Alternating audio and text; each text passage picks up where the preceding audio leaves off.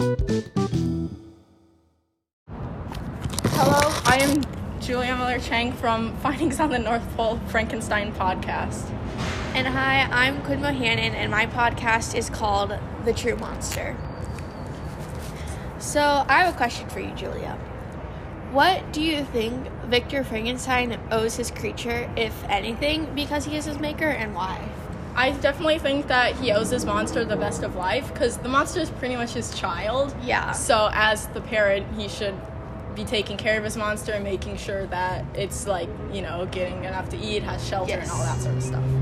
I was thinking the same thing, and I said that he doesn't really owe his monster anything, but he's responsible for his monster, because the monster in the beginning kind of had the mind of a child and didn't know anything.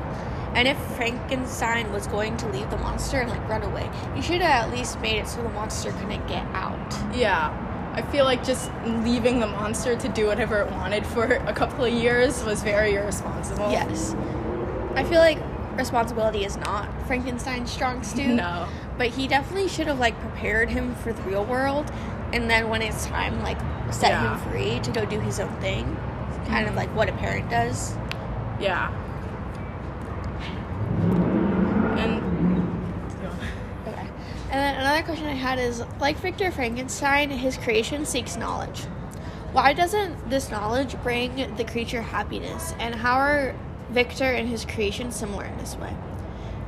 What is the novel suggesting about knowledge, and what period of time is this indicative of?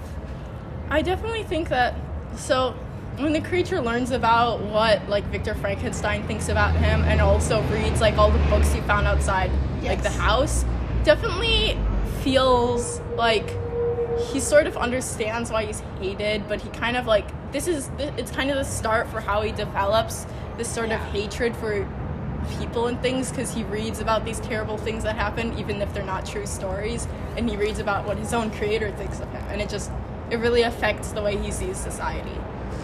I think the way that Frankenstein and the monster were similar is that they both started with one book, but then had a thirst for more, so they kept reading and reading, and while Victor's books propelled him forward, Frankenstein's books kind of pulled him back and gave him a glimpse of reality. Yeah, you can see this idea of knowledge is good, but too much can sometimes hurt you. Yes, and that's it shows the time period, because when she's writing this, it's the age of knowledge and new discoveries and romanticism. So, after all the Prometheans, and now it's more of learning about the world how it is, instead of learning and then trying to make it better, which I think is another difference between Frankenstein and his monster, because the monster wants to learn about the nature and how people are the way they are, and not how Frankenstein wants to learn how to do something so he can go and do it better. Yeah. And then the last question I had was, Frankenstein feels for his monster but cannot empathize with him. In the book it says, his words had a strange effect upon me. I compassionated him and sometimes felt a wish to console him. But when I looked upon him, when I saw the filthy mass that moved and talked, my heart sickened and my feelings were altered to those of horror and hatred. What does it tell you about Frankenstein's character, and that he cannot empathize, but his creature can? Why, after marveling that the creature can reason with him, can't Frankenstein stop othering his creation? Sure. Well, so I definitely feel like Frankenstein doesn't, I feel like he feels bad for his monster, but he doesn't want to take ownership that he's created this monster that has killed people and has pretty much ruined his life. And he doesn't want to admit that it's pretty much his fault that his life is now falling apart. Yeah, I think that Victor is so Promethean that when empathizing with the monster and apologizing and doing something for the monster, it would bring down Frankenstein's kind of version of himself, his vision of himself. So he's not willing to reduce his value for his creature. Frankenstein definitely struggles with, like, admitting that he's sorry about something or that he's made a mistake. It makes me think of the kids who, like, when they do something bad and then their parents are like, go apologize, and they just say sorry and then walk away. Yeah. Like, he doesn't try. He doesn't try to make other people feel good. And while the monster takes time to consider other people, and he's like, oh, well, let me look deeper into this. Let me see if there's something I can do to help. Which I'm surprised the monster is still empathizing at this point with Victor. Yeah. After what Victor has put him through and what Victor has realized about humanity. So I think that's really interesting. Yeah. The monster is definitely, like, very good personality-wise and just really wants to help, but just has gone through so much.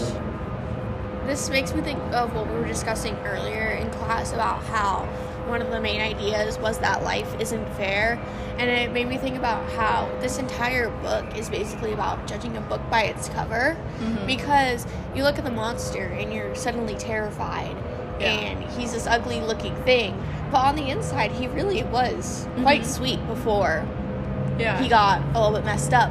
But he was a sweet dude. But then you look at Frankenstein and you see this, handsome man. Who's scientist, family's rich. Yeah. All that sort of stuff. But then on the inside, he is really a monster. Yeah, after what he's done. Yeah, he's crazy. He has no clue, like, what his life is. No, he can't put anybody before himself. Which is why I picked my podcast name, like, The True Monster. Because if you think about it, Victor Frankenstein really is the true monster of the story. And the monster is just, like, some poor guy. Yeah. So I think that was just really interesting.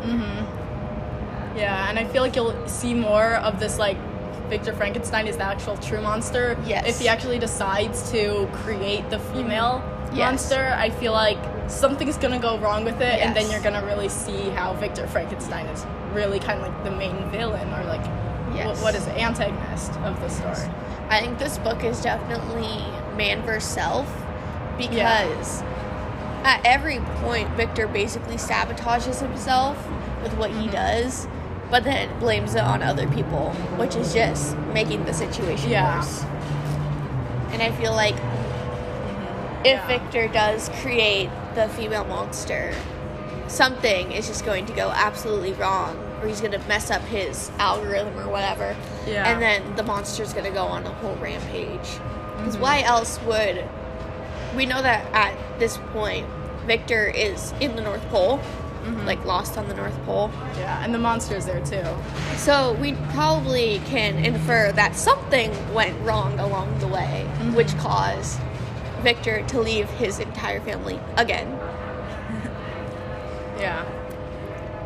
I feel like more things are gonna happen to his family, like his like sister, cousin, wife. Yes. I feel like something's gonna happen to her, because she was important at the beginning of the story, but then you don't hear about her. But I feel like she's gonna come back. Like the monster's She's gonna kill such her like a sweet girl, and I just like you could kind of tell that she is the next victim. Yeah, I feel like something's definitely gonna happen to the rest of Victor's family. I feel like the dad might be next though, because in the monster's mind he's probably like, oh, he probably loves his dad. Like the dad's the important rich dude. But yeah, I have a feeling something's gonna happen to Elizabeth that's gonna throw Victor over the edge. She's gonna put the monster over the edge, and then the whole world's gonna go up in chaos. Yeah.